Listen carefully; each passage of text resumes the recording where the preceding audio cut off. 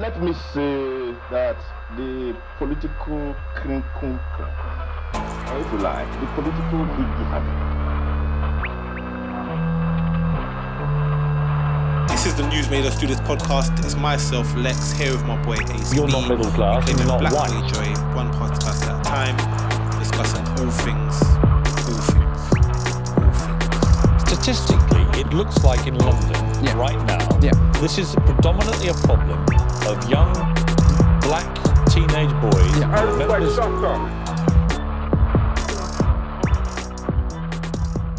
Yo. Yo, my guy. What are you telling me, bro? How you doing? I'm all good, my guy, man. I'm all good. Out here, another day, another dollar. Indeed. That is how we are moving. We are struggling to ensure that our future generations can struggle purposefully. I mean, there's nothing wrong with a bit of struggle, but when that struggle hasn't got purpose, when that struggle doesn't stand for anything, when that struggle just stands for fabrication and deprivation, then there's no point. But when that struggle can lead to purposeful, intentful outcomes, then, we can start to see it and measure it. But yeah. Every day, daily struggles. Every day. And it's January, and in some sports, such as like football globally, it's a transfer window where players can be traded as such, sold and bought, and move over to different sides and become the opposition of the original teams that they were previously playing for. And this is something that is particular to the sport of football, and like other sports, to be fair, team sports. This is something that can happen when it's not necessarily national. However, should the trading of personnel be happening in the Houses of Parliament, in the House of Commons, where we have MPs that are voted and elected based on their parties? Is it ethical for people to just walk over to the polarizing sides and then to be accepted by Keith? By Starmer? Mate, when I saw that, when I saw the Labour Party announcing them like a player for Man United, like how Man United did their extravagant player announcements just for those players. They end up being flops anyway. Yeah. Man. That's how that they announced a Tory deject. Yeah.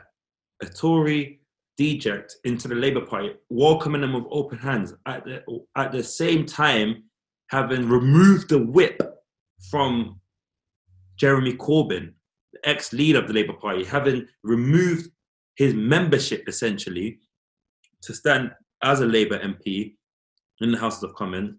They will now welcome in an individual who has categorically demonstrated his morals and ethics by voting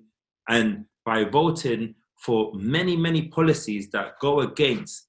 For example, he voted to increase the national insurance, to make cuts to universal child tax credits, to pretty much to minimize and stop free school meals.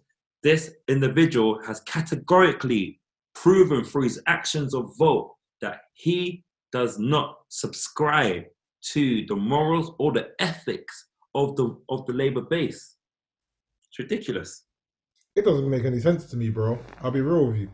It will be like Messi playing that free-flowing football in Barcelona, that tiki-taka, and then joining Burnley. That is just long balls and keeping it short. So I don't understand it, bro. This is like, for me, it reveals more and more the fallacy that is like democratic politics.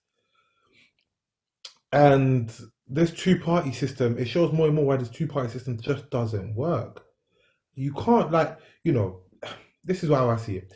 All MPs are duly elected by their constituents, to represent their constituencies. Exactly. So if you've been, for example, Diane Abbott MP for the North Hackney and Stoke Newington, yeah. Yes. It's like her saying, "Oh, I'm not fucking with Keir Starmer," and then go join the Conservatives. It just doesn't make any sense because Yeah, can you imagine? you don't stand for a constituency whose ideology aligns with the conservatism. So how can you just up and leave to join another party? Again, it's just all about bolstering numbers for the competitor. That's all it is. I would rather, what's my man called again? Who? The guy that Christian Wakeford is the Tory MP that joined Labour. Christian Wakeford. I'd rather a man like Christian say, I'm not fucking with Boris no more. Just become an independent. Because I reckon that's even more powerful. Because then you're representing your constituents fully. Because that's you. There's no whip, no pressure from other MPs from within your party. You're representing your constituents as an independent. Or form your own party.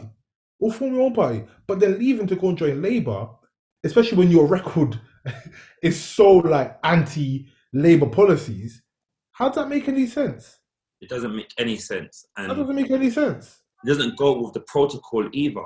And it's ironic because Christian Wakeford also voted to pass legislation that stated when a member of Parliament dejects from their party, that by-elections should be held.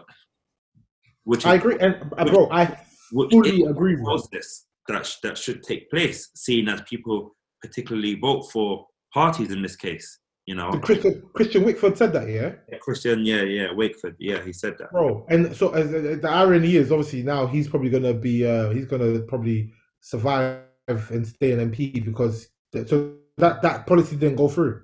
I don't believe it did. So, and the thing is, I think that policy is actually it's so true. I think that's the right thing to do.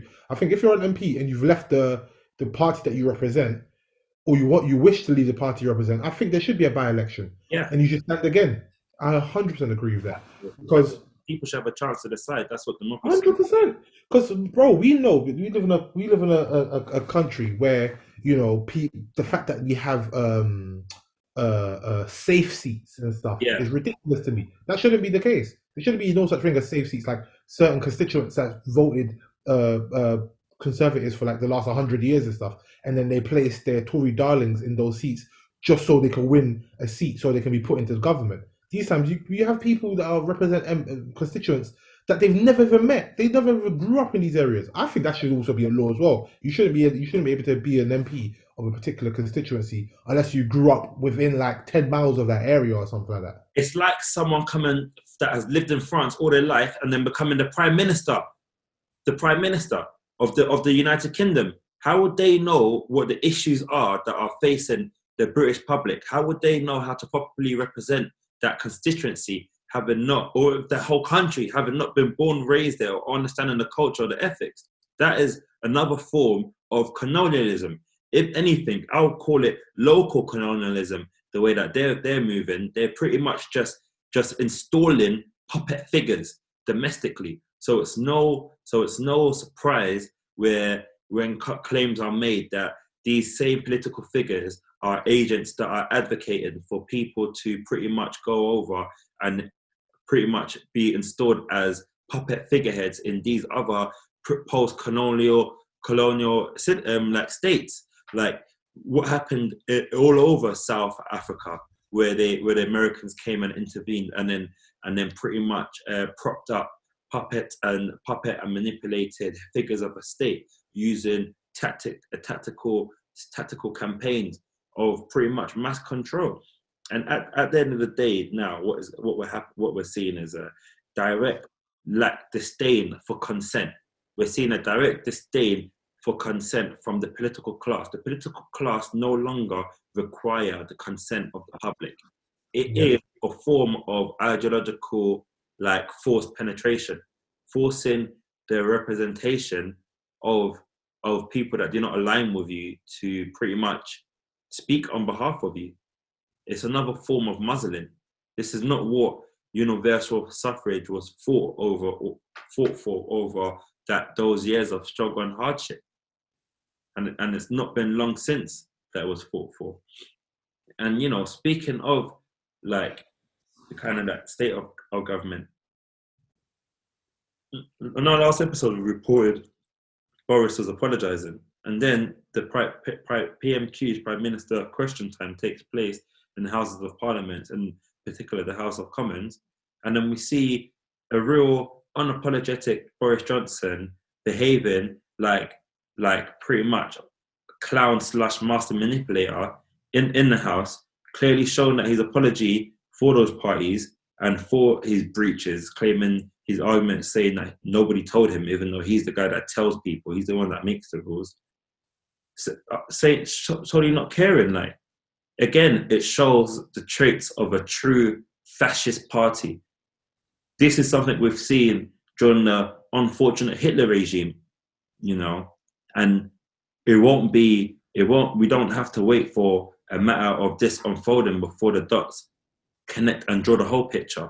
Most of the picture's already been outlined and has been drawn. And at this point here, people really have to ask themselves, what side of history do they want to be on? You know? This is it, because the apology, we've obviously really discussed the apology, and we thought the apology was disingenuous. Sorry, he just said it because he knew he had to come out and show face and say something. And hold tight, there's a Labour MP that's got onto him and said, does the Prime Minister accept that, like, that he's not trying to show the British public that he's not only stupid, but he's also like a liar or something like that. Yeah. So Labour MP, yeah, hold tight her. I don't know her name. I'll get her name for the next episode. But yeah, bro, it's true. And I think you made a great point off air where you said what this is doing, it's setting a very, very scary precedent where the Prime Minister of this country can actively go against the nation and his party and do something blatantly illegal at the time, not even just wrong, but illegal, and come out and lie. Bro, that's like the biggest gaslighting ever. The gaslighting is actually quite worrying. And you think to yourself, right, like, if this guy survives by, I'll give it to the end of Feb. I think I was say end of this month, but I have to give it end of Feb because I really think he's savvy in that way. And I think the whole thing about being a bumbling idiot, again, we talked about this. It's all ploy. It's all fake. It's to lull you with a false sense of and what's that word? What's that saying? False sense of what? Entitlement? No. I'm not too sure. False sense of security or something like that. Yeah. And but it's all a ploy. He has, and it was interesting for a man that came from the broadsheets and stuff. The broadsheets have been turning on him, and they've all, they're all calling for his head and calling for him to go. But I guess the broadsheets, they're fickle, and they see that this man is losing power, and he has to let go of his position. Mm-hmm. It's desperate. It's sleaze. It's corrupt, and his whole like executive team, Sajid Javid, Rishi Sunak, and Prita Patel are just as fascist and just as dangerous, if not more dangerous than he is, as they are the direct agents that are pushing through these policies that are clearly aimed at marginalizing and disenfranchising a huge part of the population. Recently, they've just pushed through a policy that will pretty much stop people from voting, the most poorest, most vulnerable, the most desperate, the most in need of representation. They've now pretty much stopped them from being able to vote by putting through this policy of requiring voter ID, when in the last 100 years or so, there was only one reported case of voter fraud. And for them to put through such a huge policy that impacts over 2 million people in Britain over a heinous one-time incident is even more heinous than the original incident itself of voter fraud. It's disgusting, it's vile, and it's a full attack once again. And yeah, it just doesn't end there. And yeah, so just to go back, the MP question that mentioned that said that Boris Johnson asked Boris Johnson at PMQs if he's stupid, if he's gone to the public to plead his case of stupidity rather than just lying, simply lying. Her name is called Dame Diane. I think her name is Johnson as well. Dame Diana Johnson. She's a Labour. The only Johnson that we acknowledge, bro. That's the only Johnson we acknowledge. DDJ. The only Johnson we acknowledge is Diane, bro. Yeah. Hold tight, Dame Diane Johnson. Yeah, man, it's ridiculous, bro. Absolutely ridiculous. And yeah, like to go off British party politics and to kind of speak on, like, boy, when I first heard the slogan, like, Black Lives Matter, when Black Lives Matter, all lives matter, I was kind of like thinking, okay, cool.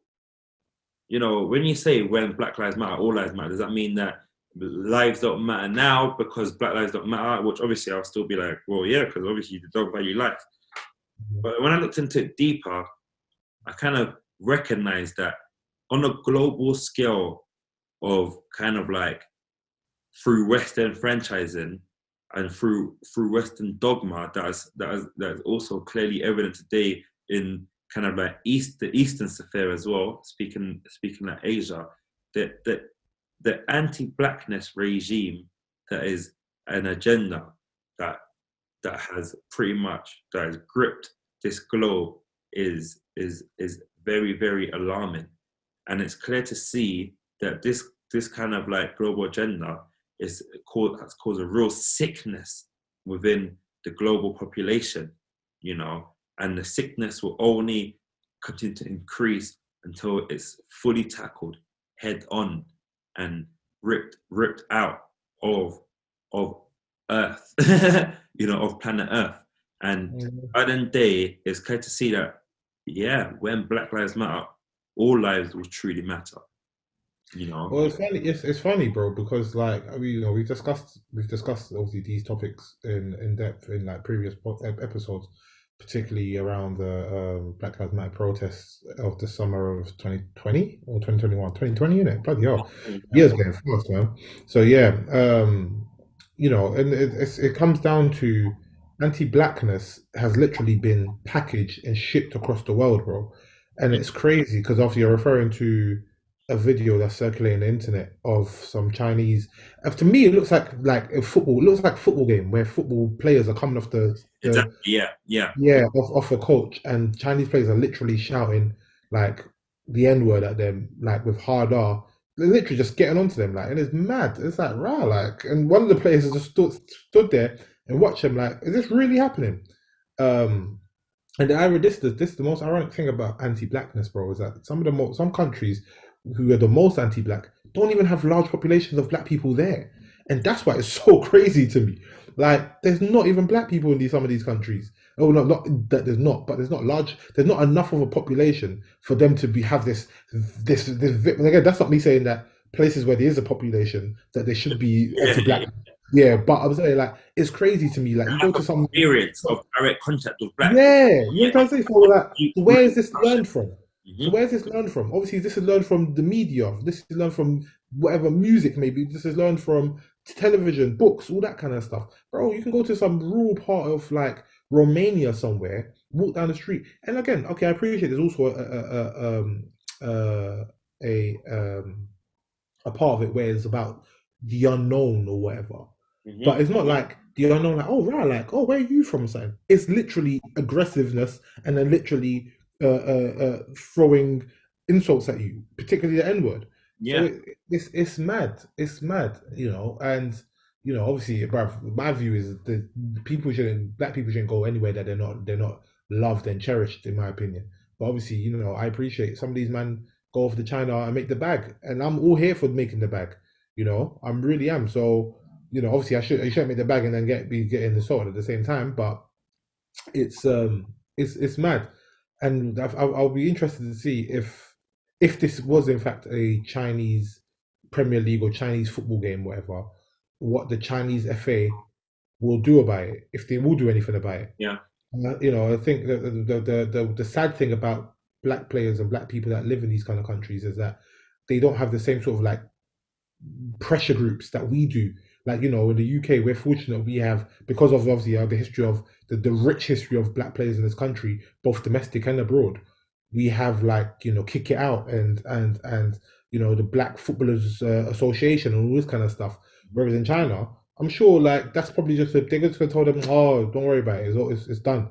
Nothing's gonna happen to these people. Just shut up, you know them ones. Yeah, no, literally, almost shut up and dribble. That's what's almost gonna happen. Again, it's very, very sad, very, very sad. And there's been sick black footballers have gone over to China in the last couple of years. And again, let's not even say this only happens in China. I'm sure it happens. Well, we know it happens in Europe. It happens in this country. So, you know, it's a shame. It's a real shame. For me as well, having like being China and having themselves having themselves have people from their population go through like anti-Asian hate, and like especially even like heightened since with COVID, Wuhan flu originating in China, or Donald Trump as well during that time, almost increasing the kind of volatility towards that demographic, themselves having seen, you know, directly see what it's like in the media for the media to persecute them based on their race and heritage, having complained and being saddened and empathize with the fact that that was wrong, and that they don't want it themselves, don't want to go for that feeling. So for them to be able to just turn around and do that themselves towards another group is ludicrous and lunatic, you know. And it's something that, like you said, it will be interesting to find out exactly how the Chinese FA have reacted and responded to that incident and such incidences, and how they will in the future, and to see where that will go. And like you said, here in Britain, there is more of that kind of like those pressure groups and organizations that are there to better protect and represent the interests of black footballers, black athletes, and black people as a whole. And you know, speaking on that, almost in that type of direction, it is definitely like in this generation, I say, like generation, what is it? Is it the millennials now coming into their reigns of full adulthood in the 30s? Yeah, millennials. I guess, yeah, millennials. I guess, or Gen Z. I don't know. X. Oh, yeah. The 90s, the children of the 90s. I think that's millennials. Well, millennials are like 80s, late 80s, early 90s. Who are the boomers? The boomers, I think, are the 70s or 60s. Yeah. Okay. Cool. So, yeah, I've never really understood that thing, to be honest with you. But pretty much, it's coming up to the time where pretty much people born in the 90s are kind of like coming of age. Yeah. You know? Coming of age where the actions, behaviors, and intentions really can and will have an impact on the shape of the world. It's no more being 18 and being ignored, being 25 and not having a huge influence. It's now being 30, being late 20s, being early 30s, being mid 30s, and now it's the time really where the conversations that are being had at the pub, that are being had like at the after party sessions, that are being had at family gatherings, that are being had in these places where influence and thought is challenged. Like, it's time to really take some responsibility and recognize the authority that is present, having been alive for X amount of years, coming up to when political change is needed and necessary, especially from an outdated, inefficient model that it is now.